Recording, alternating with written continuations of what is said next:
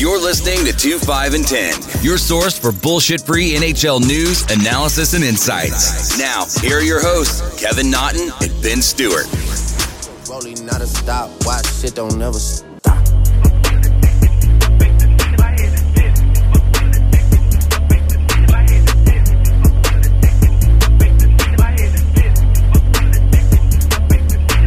Future took the business and ran it for me. I let Ollie take the aisle, told him brand it for me. I get 2 million a pop and that's standard for me. Like I went blind, dog, you gotta hand it to me.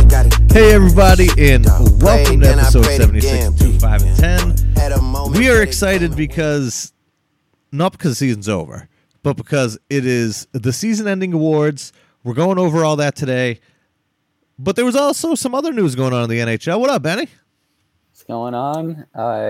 Besides the news updates, I know this is our last episode before our first ever live, in person, whatever you want to call it, podcast recording that will be taking place next week as I head up to Boston and deal with all your horrible accents. For the record, they are a thing of beauty. But yeah, I'm excited. We were supposed to do a live one in New York when we went out there that time, but I think we had some time constraints. There were some liver issues, you know, so we never got around to it. But yes, I'm excited for this, specifically for this. Next week's episode, we'll go over that later, but I think that'll be a perfect time to start going over. If this thing happens, we are going over our first round matchups and predictions and everything else. So I do think next week's episode is going to be very good for just the hope of hockey. Yeah, I got to correct you, though. According to the NHL, it's not the first round. It's the qualifying round. So there's a difference. I'm sorry. Yes, a qualifying round and the round robins. Yep. I apologize. I told you this over a text message, and we're getting into next week's episode this week already. I hate the round robin for the top 4 seeded because it prevents me from predicting the qualifying round and then predicting the first round of the playoffs like ahead of time, because I don't know who's going to be playing who yet because the first 4 seeds aren't set. So that's the only aggravation I have because of it. Well, there's that, and now they've agreed on the reseeding, which is going to completely change everything on the other end. So I can't say first round. The qualifying round will be very interesting to watch to see what produces in the first round. Yeah, and speaking of frustrating, I know we got some news, was it yesterday out of Buffalo, with another regime change coming down for the Sabres. Yes, Jesus Christ. The Buffalo Sabres, my God. Jason Botterill fired as the GM in Buffalo. They end up announcing that Kevin Adams is now going to be the new GM. As a person like myself who is a fan of the Atlantic Division, obviously the Bruins, everybody else, we play Buffalo a lot. I see the product, and I think a little bit of this one has to do with some people did not live up to their expectation, because on paper this year, Buffalo was a pretty good team. I know in our preseason predictions, we predicted a lot better season out of them, and then they kind of fell flat. And obviously, I know blame in Buffalo can go everywhere. Jack Eichel's wearing some, Kruger's wearing some, Jason Botterill ends up eating all of it. I think one of the issues with him was the uncertainty into next year. There were so many UFAs on this team, so basically everything was going to be depleted. And then the restricted guys were kind of bubble guys, to be honest. Like, no one really solidified themselves as NHL caliber players who are ready to make a really big jump and make a big payday. And can some of this come down to player development within an NHL team? Absolutely. But one thing for me, I looked at their drafts and I was extremely surprised as to what they came up with. 2017, Casey Middlestat was their first round pick. That was their first round pick at number 7. And granted, I also looked at the rest of the first round. So I want to be very specific. After Casey Middlestat, Michael Rasmussen for the Red Wings, Owen Tippett, Gabriel Velarde, Martin Necas, Nick Suzuki, Callan Foote, Eric Brandstrom, like some of these guys haven't even cracked NHL rosters yet. So maybe that year was a dud. I will give them my benefit of the doubt there. But it's the other parts where in 2018 you had the number 1 overall pick, Rasmus Dahlin. But in that 2017 draft, you came out with probably the best goalie prospect in the whole league in Ukko-Pekka Luukkonen. Why is he not playing yet for? Like, why are we waiting for this? Like, for a quote-unquote development? Your whole team needs development. Like, I just don't get the purposes. Yeah, like you were commenting on this change over the summer, including RFAs. There's 15 guys whose contracts expire at the end of this season. And when you're trying to build a culture, you bring in a new coach like Kruger, who I don't think is going anywhere. Ever since the league shut down, I've read a handful of articles. I've seen tweets of guys on a team really going to bat for him and saying, we want him back. We love playing for him. So you might have found your solution for your coaching staff already in-house. But with all those free agents, you're not going to keep all of them, obviously. Now you have to, as Kruger and his coaching staff, you have to rebuild that environment again with a whole new team, basically. You're bringing back 6-7 guys. I mean, you'll probably replace some of them with prospects from the A, but still, even though they're within your system and your organization, they're new. They're going to have to get their feet wet, adjust to the NHL. They're going to have a lot on their plate even before just trying to find their spot and fit into the locker room presence and environment that Kruger's trying to build there. So it's basically 2 straight years of Kruger being a new head coach, essentially. So that stability isn't there. The lack of stability as the organization as a whole. Kevin Adams is the 4th GM in 9 years under Vagulis. They had 6 coaches in that same time span. They've missed 9 straight playoffs. The only time the Sabres have made the playoffs with this ownership group was in 2011, and that was 2 months after they bought the team, so they had nothing to do with it. I know when they came in, there was a lot of expectations and hope because they were bringing a pretty big wallet to the Sabres for the first time, and God knows how long Buffalo was going to be able to not have, as the Pagulas put it in the press conference, there will be no wallet restrictions on the Buffalo Sabres moving forward. Well, where's that gotten them? Nowhere.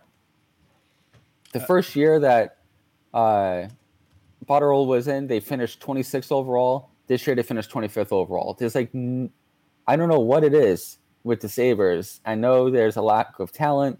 They've been drafting high, and this is a kind of a warning shot to all the teams out there and fans out there that just want their team to tank, get high picks, and then turn into the Chicago Blackhawks or the Pittsburgh Penguins. There's no guarantee. Look at the Oilers up until this year.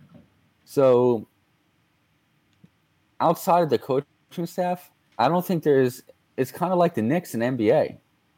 You bring in a coach, there's a lot of expectation, you spend some money, they're gone a year or 2 later to start all over again. Then you bring in a new GM and he brings in his own coach. It's just this vicious cycle.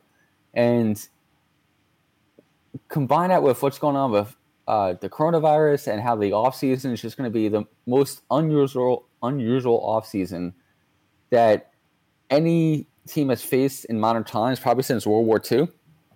It's not ideal, obviously, to have that as the backdrop for the summer where you're basically rebuilding your entire NHL franchise with a new GM who's also working with the coach for the first time, and Ralph Kruger, and navigating the complexities of what's going to be going on this offseason, which is probably going to be October, November for an offseason. So I just don't know where they go from here. Like Kevin Adams, he has no experience in the front office in terms of hockey ops. I know he was in business operations.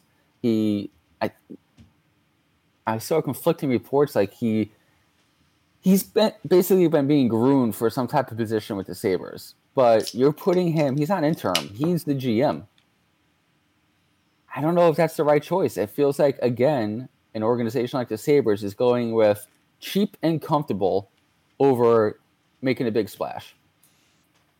I mean, for a team like Buffalo and what they've gone through and the heartache and the hardship, Dean Lombardi's out there. Why are you not having Dean Lombardi come in and Gillis fix is this? out there. Like, there are huge names. And you know what? Maybe Kevin Adams could be that guy to right the ship. I don't know.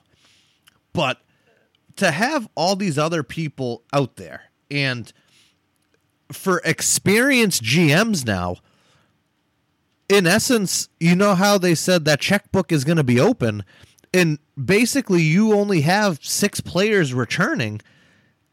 A experienced general manager could build his own team right now, could come in and decide who he wants in, who he doesn't, and go from there. Like, this is almost a completely blank chalkboard. There's a couple of names left. Now, what you went off of before in the sense of time frame and everything else, how on earth, especially as owners, how can they think a 3-year turnaround between GMs every time is going to change something? How do they feel that every 3 years they fire a coach and hire someone who's like, do they have plans set in place as the owners, as the management team here? Are they just winging this by the edge of their seats? Like, it just seems completely and utter chaos up there. And now you have Jack Eichel on the hook for years and millions of dollars. Who's to say he even wants to go back there? You have one of the biggest names in hockey, and there's no guarantee about anything now. Yeah. I know he's been outspoken. Jack has. He's gotten a little bit older. I don't want to say wiser, because you can see the frustration on his face. Like, he does not have a good poker face. If I'm him and I know I'm the guy, I'm that sheriff, I don't know how you don't sit down with the owners and say, what the fuck are you doing? Like, what are you doing? Give me an answer as to what we're doing, and I will tell you if I want to stay or not. Well, the thing is, you look at the teams that have been successful since the salary cap was instituted. It's stability. The Blackhawks, the Bruins, like, there's the Lightning. You never see turnover. Like, it's the same guys year after year. Smart salary cap decisions, a real lack of coaching changes. It's just, this is it, and we're not going to let one bad year change our course. We're going to retool, we're going to reevaluate, and then we're going to take it from there. The Sabres, you don't know what you're going to get. So basically, going back to your point about Eichel, even if he's fully bought in, which I don't know if he is, I'm not saying he's going to demand a trade or anything, but I'm sure he's like at a loss right now.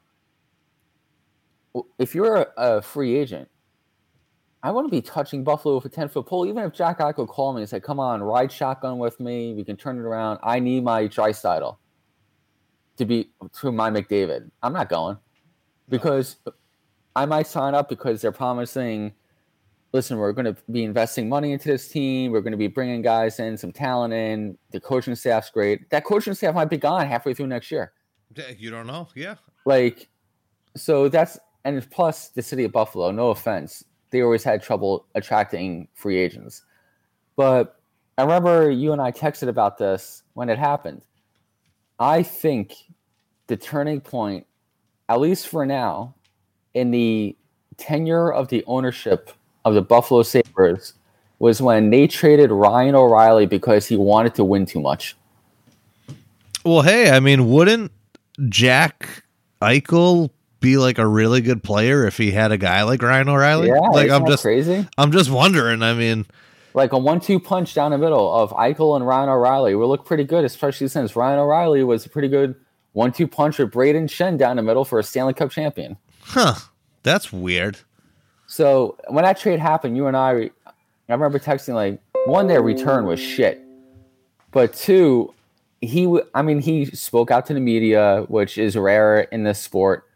But he was pissed because of the losing. And they're like, we can't have that here, speaking to the media about that.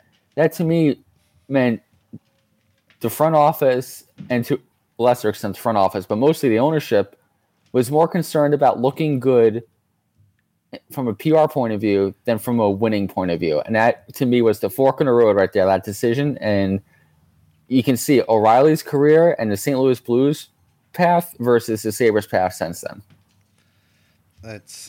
It's just amazing that they can just keep going down the same foxhole with the same results, and they continuously do the same things. Like, isn't that the definition of insanity, doing the same thing over and over repeatedly with the same results? Hey, trust me, as a Jets fan, you don't need to tell me about doing the same thing over and over again and seeing the same shit. Were you named after the Jets? Benny and the Jets. Everybody in my family's I have a huge family, including step siblings. I'm the youngest of 9.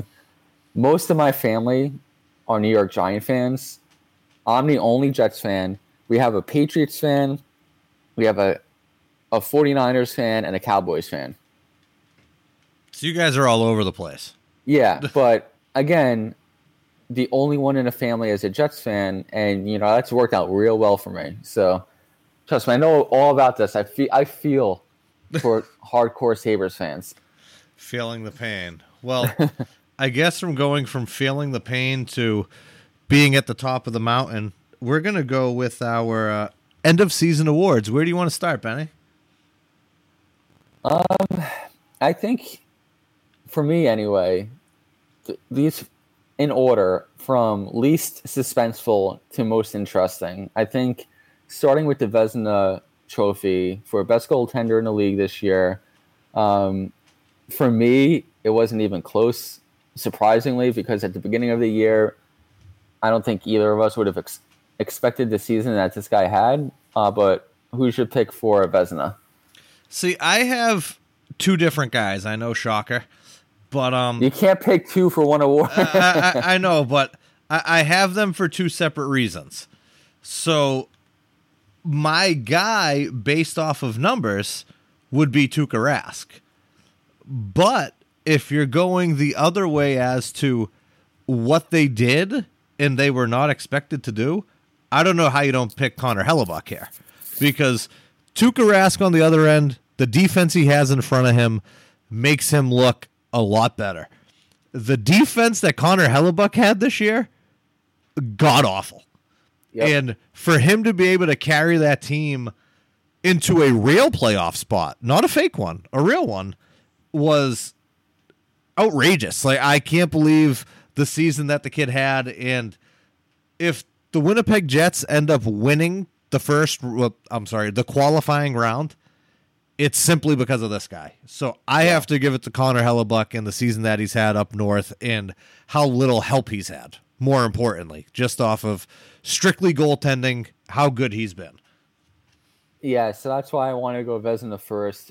It was a landslide for me in my mind. Connor Hellebuck, like you said, the team that he's playing behind, he's faced 1,656 shots this season, the most in the NHL. But he stopped the most high-quality shots in the NHL this year, 19.9 goals saved above expectation, the most in the NHL by 9 goals, which is absurd if you know that advanced stats like that. His save percentage, .922, it's top 10. He has 31 wins on the year. I know wins and goaltending isn't a great barometer of success, but 31 wins for a bubble team. He's second in the league to Andrei Vasilevsky. And the other thing is he might get some votes for the Hart Trophy because without him, I think they finished dead last in that division, like even behind Chicago. Like if you replace Hellebuck with a Cam Talbot, who I like, but just a drop off in production, I think they finish in the lottery. Absolutely. I agree completely with you there. He's had a year that many people can only dream of. He's been incredible. So moving on towards our slightly less obvious, but for the Norris Trophy, I'll go first on this one. I went with Predators defenseman Roman Josi. I know a lot of people like John Carlson this year, mostly because of offense, and I refuse to give the Norris Trophy to a guy just because of point total. Just to run through some numbers really quick for Roman Josi. He's second in the league among all skaters with puck possession time per game at 2 minutes and 32 seconds. He's fifth in the league among all skaters with 149 end-to-end rushes. He averages almost 26 minutes of ice time a game. He's first among all NHL defensemen in offensive zone possession, first in zone entries, first in zone exits, second in expected goals, second in pass completions. And he's the best all-around defenseman on that team in the Western Conference, and I think at this point, at least for this year, in the entire league.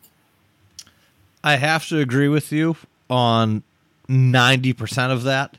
I do love Roman Josi, and his advanced stats are fucking out of this world. I have to go with John Carlson this year. The year that this kid's had, it's been crazy, and I feel like when the talk of elite defensemen comes in this league, he gets shafted every time. And don't get me wrong, I know a lot of his points come on the power play because he's that top guy that feeds that puck cross ice to Alex Ovechkin. But at the same time, he's made that pass now for 10 fucking years. Stop the pass. If you can't stop the OV shot, stop the pass. Like, the kid has finally broken out 75 points. If this year finished, do you think he probably could have had 100 points? I mean, there was, 12, 13 games left. I don't know if he would have gotten to 100. I think he would have definitely cracked 80, which is still really fucking good. So my issue with Carlson is it's kind of like the Brent Burns syndrome. He is a game-changing offensive force. He has good size. He isn't shitty defensively like Erik Karlsson is when he won a Norris Trophy. But I just have lasting memories of the Rangers just fucking torching him whenever he was on the ice defensively in the playoffs the last few years. And point totals, the talent around him, I think, penalizes him, even though he would probably still put up 60-plus points in his prime on a lot of teams in this league. When it comes down to the Norris Trophy, I kind of put it like this. 20 seconds left, Game 7 of the Cup, you're up by 1, defensive zone face-off. Who is the defenseman you have out there against a guy like McDavid? And I couldn't choose John Carlson over Roman Josi. See, and I feel like this is the problem the NHL has put themselves in, where they need 2 Norris trophies. One for the offensive defenseman or something. Yeah, because I feel like the league itself has shifted that way, especially when it's come to voting.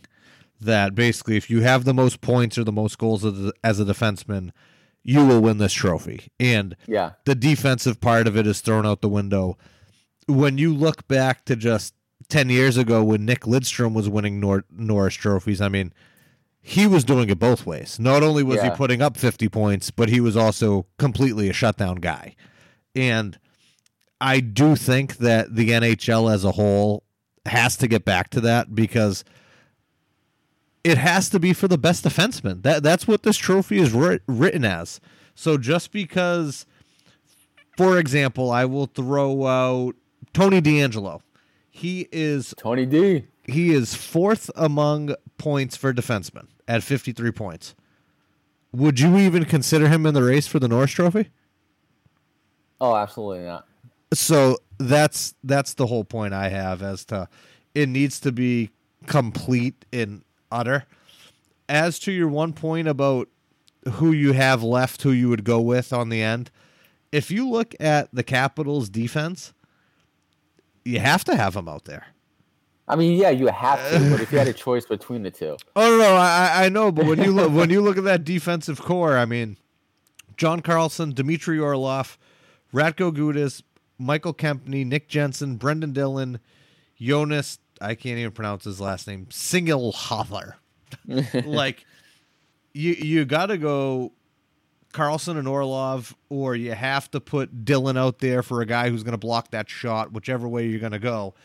But I just think on a team like Washington that is extremely stacked up and down, I mean, he's out there. He's there. Listen, you can't always be right, you know? I know. I'm sorry. I'm trying.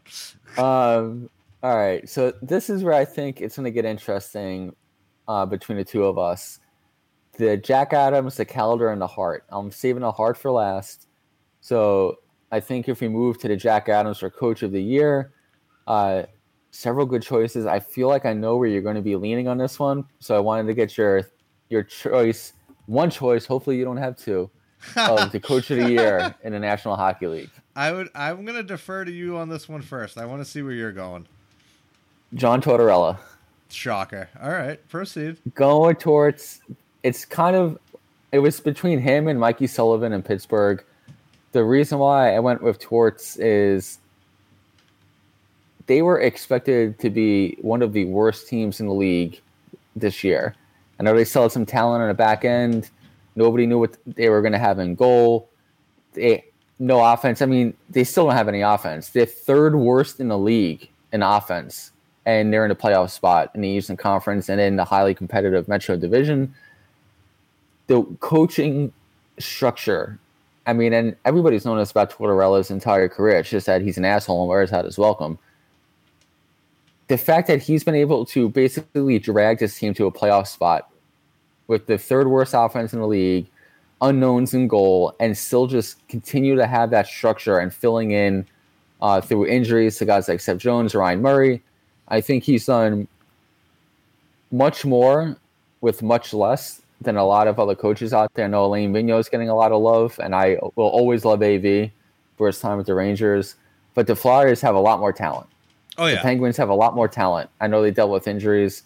So I kind of always tend to lean towards a coach who got more out of less and brought a team to a playoff spot or on the verge of a playoff spot when they shouldn't be anywhere near there. I don't know if this is going to shock you or not, but I agree with you. I do think that John Tortorella is the man to win this just based off what you said. The offensive production that he gets is shit. When you look at it from the other side, he has implemented his defensive system and structure that will win you hockey games. And that's what he's been doing there the last couple of years. You look at it further down the list of his goalies. His A1 was gone. He had a guy named Elvis come in and close the door for him. Like, it's almost like he has the King Midas touch this year, where no matter what hand he is dealt, he is coming out with the pot of gold. And Yep. I agree with you tenfold that John Tortorella deserves this year. I was with you when you said Mike Sullivan as well, just because of the injuries that Pittsburgh has had and for where he was able to keep them, because the injuries that they had, these were not just day-to-day. These were huge names, and they were out months at a time. And for him to keep them there was good, but like you said, the depth that Pittsburgh has compared to Columbus isn't even close. So for John Tortorella to make do with what he has, I'm with you. All right. Well, I thought you were definitely going towards Sully on that one, so I'm glad we agreed. I love Sully. You know I love Sully. So. Well, hey, look, two Boston boys were in contention here, so I think that's a win for you guys. Yeah, take it. Moving on to the Calder, just basically a two-man race between Cale Makar and Quinn Hughes. I wish I'm not saying he should win, but I wish Adam Fox got more consideration for the season he's had with the Rangers. He's basically our number one defenseman, ahead of a guy like Jacob Trouba. But I understand why it's Makar and Quinn Hughes. You could go either way on this one. For the role that he plays overall, he's essentially the number one defenseman from game one. Mm-hmm. He is Cale Makar. That's my Calder pick. I know they have similar point totals. I know they have similar ice time. But if you really dig into it, Quinn Hughes kind of gets protected a little bit more with defensive zone faceoffs versus offensive zone starts.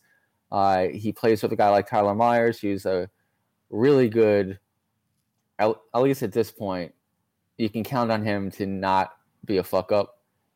His offense is overrated. He does have his advanced stats aren't great, But when you have a guy like Cale Makar who's playing with, like Ian Cole, sometimes Ryan Graves, I know Gerard's up there, Johnson's been dealing with injuries, but he's basically been carrying that defensive group in Colorado. So that's what gives me the slight nod to Cale Makar. I went with Makar as well, just because he battled some injuries at points this year too, so he didn't have as many games played as Hughes. Hughes did start churning it on though there at the end. Yeah, he was definitely on fire, but I think a huge thing here when you're actually looking at it is the goal part of it. Cale Makar, 12 goals. Hughes, not even close. He's not there. 45 assists to get him to 53 points.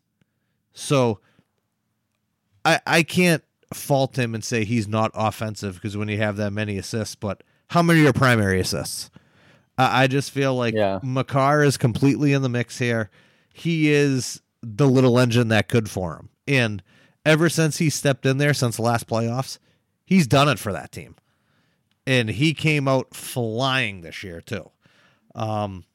So Cale Makar, Calder Trophy winner, chalk it up, Chris Stratford. All right. And, on to the next one. All right, last two. This is the really contentious ones. Hart Trophy. Who's your MVP of the league this year? I had to lean certain ways and kind of take a whole bunch of stuff into consideration.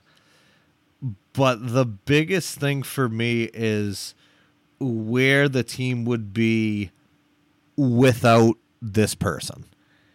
And I ended up going with Leon Draisaitl. And it's not just because of the points, because he plays alongside Connor McDavid. But he's been better than McDavid this year. And we talk about the extent of how good Connor McDavid is and how him and Crosby are 1 and 2 in the game. And McDavid missed time this year too, and Draisaitl basically carried that franchise. Carried them. And they're not anywhere near there without him. And now going forward after what he's done, I don't know how he's not in that top 5 consideration. Because if you told me to give a top 10 at the beginning of this year, before the season started, I don't think he's there. I don't. And then after the year he had, I don't know how he's not in your top 5. Like, just complete and utter maniac this year, getting this team to where they are. The points, the production was real. Did it without McDavid at points. And obviously, when you have McDavid there, life is really good. Yeah. But without him and to still do it, you're even better. So that's why I went with him. The interesting thing was in Edmonton, they played them together for the first half of the year until around December, and then the plan was to break them up because it would have saved some of their legs, and they wanted to kind of distribute the offense for the second half of the year because of some study that the Oilers organization did, and when they split them up, they both got even better. So Draisaitl, very worthy pick. I'm not going Draisaitl. I'm going with Artemi Panarin, and I can hear you're groaning internally. All you Boston fuckheads suck my dick, but Artemi Panarin is my Hart Trophy winner for 2 reasons over Draisaitl. There is no Connor McDavid. There is no backup. I know Zibanejad's had a great year, but Panarin, 95 points in 69 games, but when he's on the ice, the Rangers earn 66% of the goals. First in the league, ahead of McDavid, ahead of Draisaitl, ahead of Crosby, Malkin, everybody. When he's off the ice, they have the worst mark in the league. The difference between the Rangers with Panarin is where they are now. Basically, essentially tied for a wild card spot before the shutdown. Without Panarin, they're the only teams that statistically would have been worse than them are the Detroit Red Wings and the Ottawa Senators. So that's the difference between the Rangers with Panarin and the Rangers without Panarin. And to me, I see him day in and day out as a Rangers fan. I've seen him since training camp. I see the little ways he impacts the game. It's not all just offense. He's a fantastic two-way player, which was surprising to me. I thought he was kind of one-sided when he was from his days in Columbus and Chicago. To me, I just can't think of a guy who's just more important to a franchise than Panarin, even ahead of a guy like Draisaitl. And that's fair, because the beginning of the year when he wasn't playing or not up to par as to what he was, it was visible. And then he fucking turned it on. And he had two bad games in a row where he didn't record a point. I think he's had multiple streaks this year of a point in 11-plus straight games. So he's just always involved. And there was one time where he didn't get a point in 2 straight games. And it was the Rangers lost both games. And it was so noticeable that Panarin just wasn't involved that it stood out so much that's what kind of led me down that path of, if this guy just has an off game, we're fucked. And I don't know what else you need from a most valuable player where if you have a bad day, you're going to have a hard time even having a chance at winning a game. So Draisaitl, he's probably going to get it. I agree if he does get it, well-deserved. But since I'm the commissioner here and I'm making my pick, Panarin gets it. So the last one we have here, and I know it's weird to save the Selke trophy for last, but I figure we have probably a pretty good discussion on this one for who the Selke Award winner should be this year. I know Cirelli, Sean Couturier, the gold standard, Patrice Bergeron is going to be up there with real-time votes. So take it away. Who's your Selke Award winner? I have to go Patrice Bergeron, and I know, shocker, homer. I don't see anybody else in the league who does it as good as he does, in the sense of every facet of the game. And Dominic Cirelli's in there, well-deserved. He had a great year. He's really starting to lock down his defensive play. And I know this is strictly for the best defensive forward, but Dominic Cirelli doesn't offer you shit offensively. Anthony Cirelli? Anthony Cirelli, Jesus Christ. I went extremely Italian there, and I went Dominic. I went Dominic the Donkey. Yeah, I fucked up. One of those days. I just don't see it. And one person I did consider deeply in my own thing, I wasn't going off stats or anything else, Jonathan Huberdeau. But I just kind of see Patrice Bergeron. He's the big horse in this stable, and it takes a lot for me to legitimately say that somebody else is better than him and to take him out of there. You could legitimately name this trophy after him when he retires. Yeah. So until someone blows me away points-wise, performance-wise, analytics-wise, like, it's just so hard to say for a guy I watch night in and night out as to how good he is, someone be better than him. It's difficult for me to say that. For me, my only question when it comes to a guy like Bergeron is, does he just get it because of his reputation some years? Like, I'm not saying he's... I would agree. Yeah, absolutely. You know what I mean? It's like kind of like Griffey in center field with the Gold Gloves. Like, is he just getting it because he's Ken Griffey Jr.? But yeah, Bergeron, you know how much I sing his praises. He's my favorite non-Ranger of like the last 10 years. I am not going with him this year for the Selke trophy. I'm going with Ryan O'Reilly in St. Louis, and there's just a couple reasons why. And I know I'm a stats guy that might annoy some people, but the reason why I'm going with Ryan O'Reilly is just the situations that he finds himself in. And I know it's right up there with Bergeron. Like, it was neck and neck for me, for me. But O'Reilly ranks 6th in the league in takeaways among forwards. Bergeron is 39th. Defensive zone faceoffs, they're both centers, so this isn't, I feel like, a very even comparison. Ryan O'Reilly is 1st with 593. Bergeron is 32nd with 358, nearly double. Shorthanded ice time per game among NHL forwards, Ryan O'Reilly is 48th. Patrice Bergeron is 87th.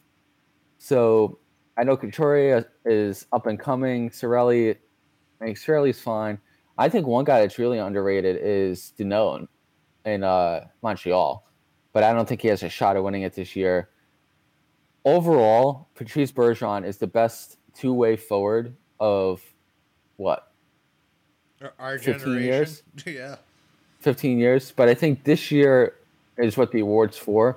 And I think just because of the offensive production, the role he plays on the team, the importance to the team, and then also when you're looking at some of the stats and you dig into it for defensive production, which is, I know, hard to measure sometimes, I just think Ryan O'Reilly ekes it out this year over Bergeron. A question I have for you is, I know Patrice Bergeron is very heavy in the sense of in the defensive zone on the right-hand side of the ice, he's going to take that face off. And he's going to win it like 80% of the time. Yes. But we also have David Krejci right behind him. So do you think that just strictly off of face-offs that Ryan O'Reilly is taking that many because, you know what, Braden Shen is an incredible player, incredible centerman.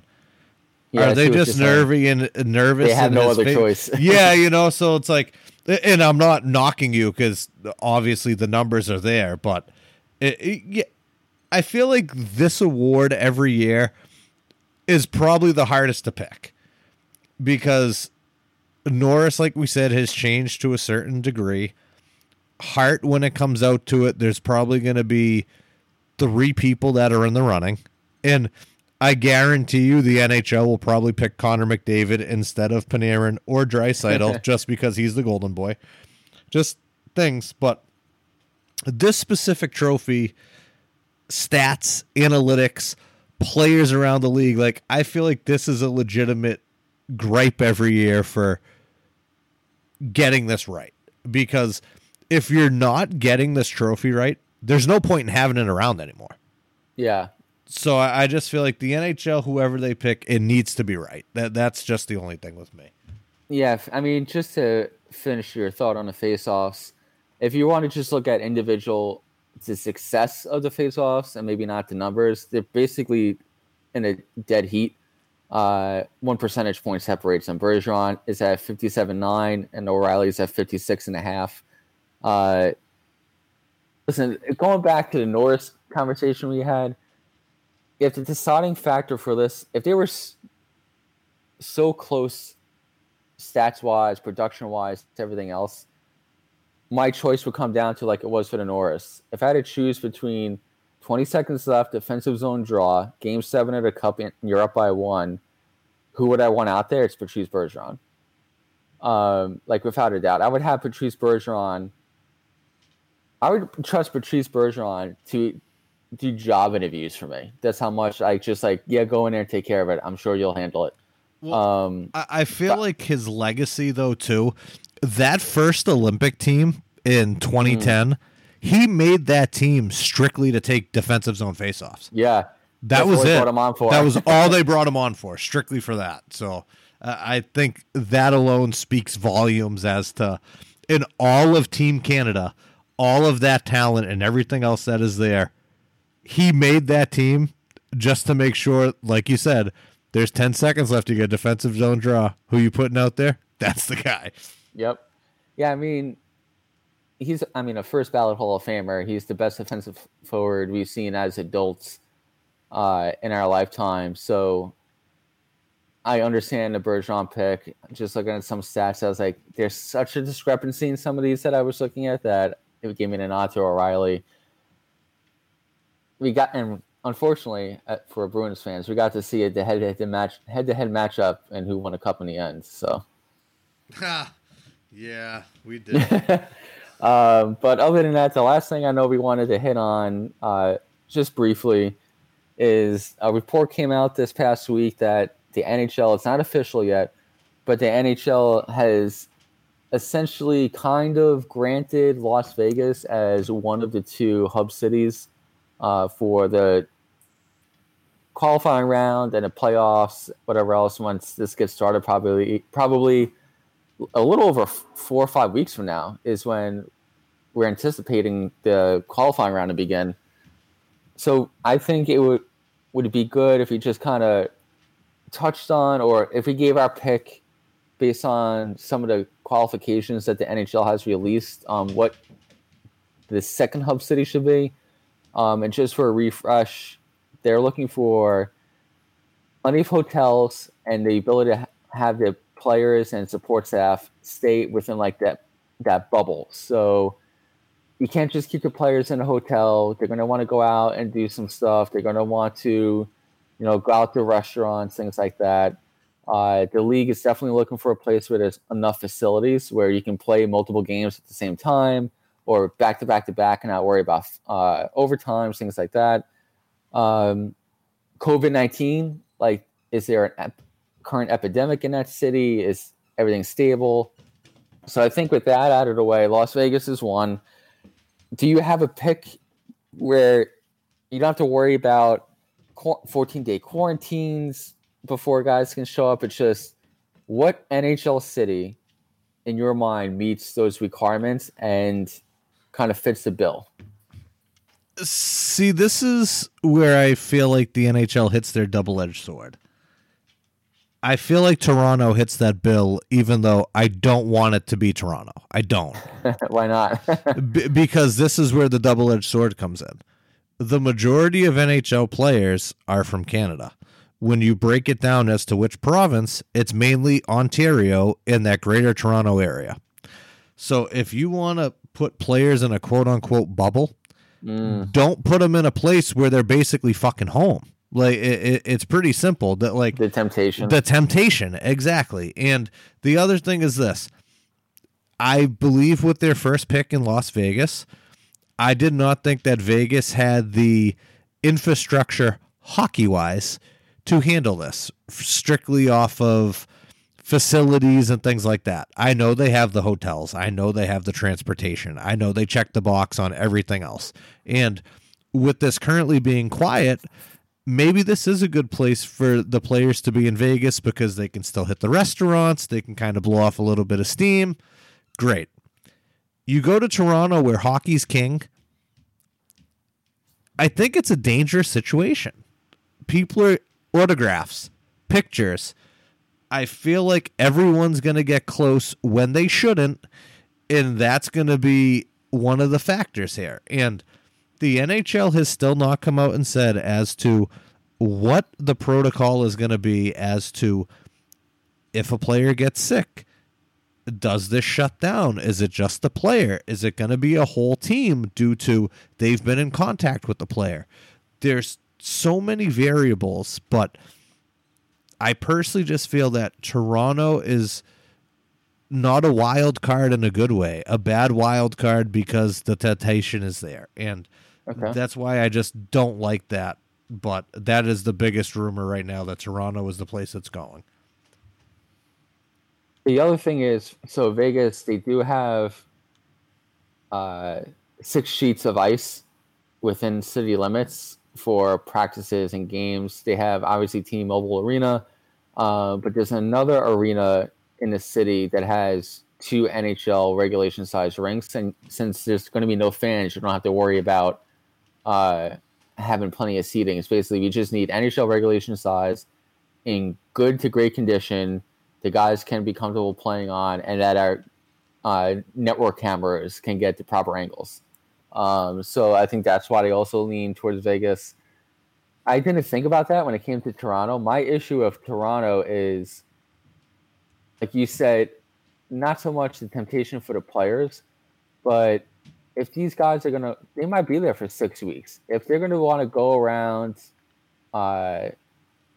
leave the hotel, like you said, get restaurants, they're not going to be able to just do it. Like, I know Vegas turned out to be a great hockey market. I just think it's a little bit more spread out. There's more of a sprawl in Las Vegas where the guys can basically get escorted to restaurants and pretty much not have to worry about it. But Canada the Prime Minister hasn't given the okay that they're just going to relax the 14-day mandatory quarantine when you enter Canada for foreign nationals from America, from Europe, from Russia. So if they're choosing a Canadian city for the second hub, they got to figure that out now and then tell all these guys, okay, if you're playing in Vancouver or Edmonton or Toronto, you got to go there now, so you're cleared out of quarantine before training camp starts. So they don't have much time. If they prefer their second city to be in Canada, they got to make that decision by like the end of next week. But if I'm in charge, I think it comes down to 2 cities for me. And I know I just talked about the quarantine thing. Vancouver is one of my picks. They have plenty of hotel space. The restaurant scene there is fantastic.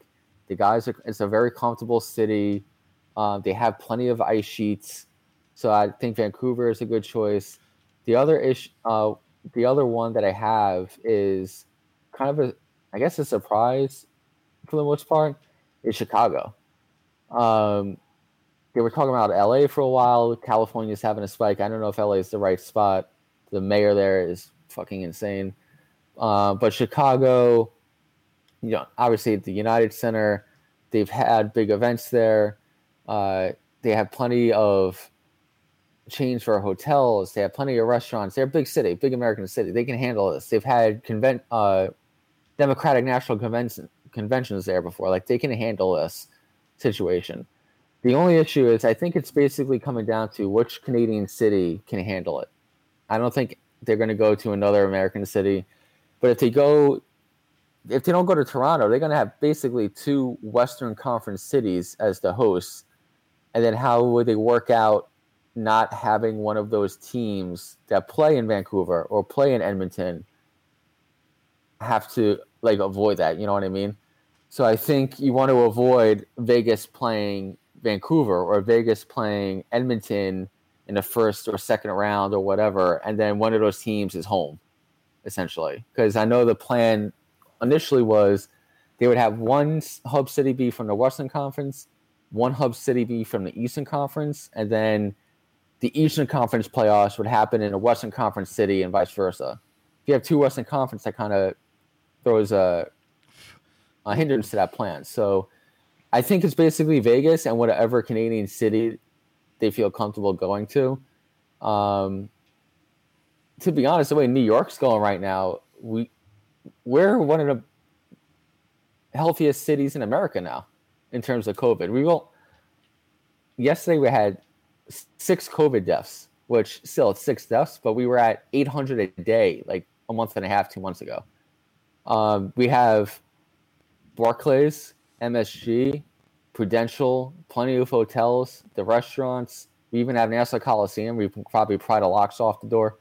So you have plenty of ice there. You have the practice facilities. It's a little more spread out, but I think if this was taking place a month from now, New York would be higher up on the list. So if it came to a Canadian city, obviously I liked your explanation for not going to Toronto, but then you're stuck with 2 Western Conference cities. And obviously for TV views and things like that, I'm assuming it's going to be very difficult if you end up in 2 Western Conference places. But one other random thing, you brought up Vancouver. I completely agree. I mean, they had an Olympics. What is the Olympic Village doing? Like, that could completely house everything. Yeah. So, I mean, the only thing to me on the other end is if you're trying to get people to go, which I'm sure you are, is how do you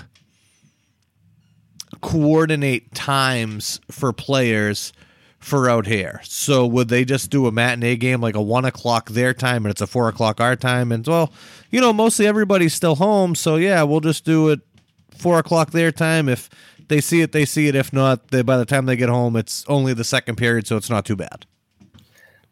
I think, to be honest, what I've been hearing on Twitter from guys like LeBron is they're going to treat it like a normal Stanley Cup playoff, in the sense of they would have 2 at 7, or like 1 at 7, 1 at 8, and then 1 at 9, 1 at 10, or like 2 at 10 o'clock, like kind of how they scheduled the Stanley Cup playoffs last year and the year before that. So they may not even do like afternoon games. They might just keep it at night because a lot of places are opening up. People are going back to work or at least working from home. So they might just do double up start times. Like they'll have, even if it's 4 o'clock out west, they might have them start at 4, but it's 7 o'clock here to watch the Bruins play. like you said. So I don't know if they'll do afternoon. Maybe probably on a weekend they'll probably do like a 12, a 3, a 7, and a 10 or something like that. I'll tell you what, if they did that, I would be the worst father in the world. I would just be, guess what, kids? We're watching hockey again. What do you mean watching? We're watching hockey again. Only thing the TV's playing. The TV's broken. Only hockey's on it. I don't know. I'll say this. I know we're looking forward to next week for the live pod up in Boston. If by some chance it happens, the Bruins and the Rangers play again, which I hope not, because I can't be in an 0-2 hole when it comes to talking shit in playoff matchups with guys like Stratford. But if there's a weekend game in Boston, even though we won't be going to the game, obviously, like I'd rotate weekends during that series. Like I'd go up to Boston one weekend, you can come down to New York the next weekend, we can do live podcasts after the game, whatever. I am A-okay with that. It's funny you say that because me, Kev, and Mr. Murph were in a text message the other day, and Mr. Murph said he just hopes that Irish bar by the Garden's open by then for the playoffs because he's ready to watch some hockey and drink beer. Yeah, he might have to get to drink to go, but yeah, I'm sure it's going to be open at some point. Yeah, so no, I'd be A-okay with that too. All right. I think we'll know both hub cities. So today we're recording on Thursday, June 18th. I think by next Friday, we're going to have what 2 host cities are chosen and kind of what the plan is for training camp and the health protocols and everything else. I think they got to get that going like right now. Yeah, needs to be out there before it's too late. Yep. Anyway, I know next week we'll talk about our qualifying round picks, and I think it'd also be interesting to go into how this delay impacts the offseason and kind of does the NHL just start their season from now on in January and run through August and don't compete with the NFL and Major League Baseball playoffs and stuff like that. But that's for next week, potentially. Let's wrap this up. Who do you got for shout-outs? So shout-outs today, I have the boys of the JHF. I don't know. I was talking to Bobo earlier, and then we ended up talking to Maxie, and then it was Lorenzo was on the call. Phil was on a call. It just seemed like the old group was getting back together. So the JHF boys. I do have I'm trying to make this seem as positive as possible. So 20 years ago today, my grandmother had passed away, and the woman was an absolute saint. You can ask anybody and everybody. Oh my God. I was at a wake a couple of months ago and they said, your grandmother was a saint. She put up with a lot. Everybody, your grandmother was a nice person. And she was. She was genuinely a really nice woman. And now it's funny because, as you get older, you think about certain things. And I was laughing the other day because I was telling Amanda, the house right next door to us, after we had bought ours, they had tore it down. They built a brand new house. And I still laugh every time I look at it. I say, you know what? It's almost a good thing my grandmother wasn't here because her and my grandfather would have bought that house. And every day it would have been the kids. Like Amanda would be eating soup every day. She's not a soup eater like that, dealing with the Portuguese lifestyle. So it's just definitely humorous. Vavo on the other side. Love you, miss you. I know you're watching down. I know you love the kiddies. They already love you too. So all is good on my end. Off to you, Benny. All right. Shout outs this week. First Lady, she's going out to Boston this weekend. In advance, she's doing a little pre-scout work for me for the city of Boston before I get up there. So she's an advanced scout. That's her official title. So yeah, she's going up there, have the apartment to myself for the first time in 4 months at this point. So definitely a lot of naked vacuuming going on. So I'll send you some pics, Fuchs. I was going to say, crank that thing till you get a scab on it, pal. I also want to give a shout out. It's kind of a shout out to Big Kev and an oops to Redder. Last weekend, she posted on her story of your 2 little ones with kind of like play wrestling in a backyard. With Cam like pushing Emma down and Emma chasing after him and everything else. And I replied and I was like, your backyard's looking great. And she's like, I wish. This is Big Kev's. So shout out to Big Kev. That backyard looks pretty fucking sick. And apologies to Redder for making her feel bad about her backyard. The funniest thing about that, now that you say that, you were not the only person who was like, oh my God, what do you do to your grass? It's so green. She's like, it's not my grass. So I'm sure, Big Kev, if you're listening, that'll make you feel real good that everybody saw your backyard and was like, shit, that's nice. And last thing I got is happy trails to the New York Islanders, who are once again without a home. They left Nassau Coliseum to go to Brooklyn. Brooklyn didn't want them. They went back to Nassau Coliseum, and now, unexpectedly, Nassau Coliseum has closed their doors indefinitely until a new owner comes in. So right now, the New York Islanders do not have a home arena for next season lined up. So maybe they'll come crawling to the Rangers to play at MSG on Ranger off days. I'm sure they'll get it worked out. But as a Rangers fan, it's very, very nice to see them kind of twisting in the wind here until the new arena opens 2 seasons from now. But as a hockey fan, like this isn't like they got to get their shit together for like one more season before they have their own home. I just don't know. I mean, I heard Bridgeport's great this time of year. Oh God, yeah, smokestacks. It's like playing in New Jersey. But everybody, as always, thank you for listening. Benny, I am extremely excited for what next weekend and our next show and our next pod entails. I'm hoping for a different variety of guests. I'm hoping for a different variety of topics. I think some KY. Oh, dude, I can't wait. I mean, I'm gonna be shitting pancakes for a week. So, everybody, as always, thank you for listening, and we will catch you guys on a very live and ecstatic 2, 5, and 10. We will see y'all there. Bye. Bye.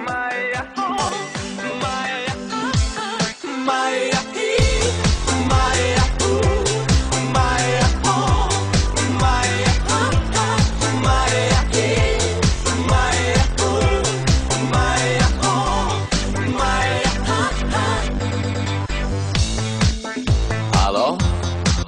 Salut! Sunt eu, un haiduc și te rog, iubirea mea, primește fericirea.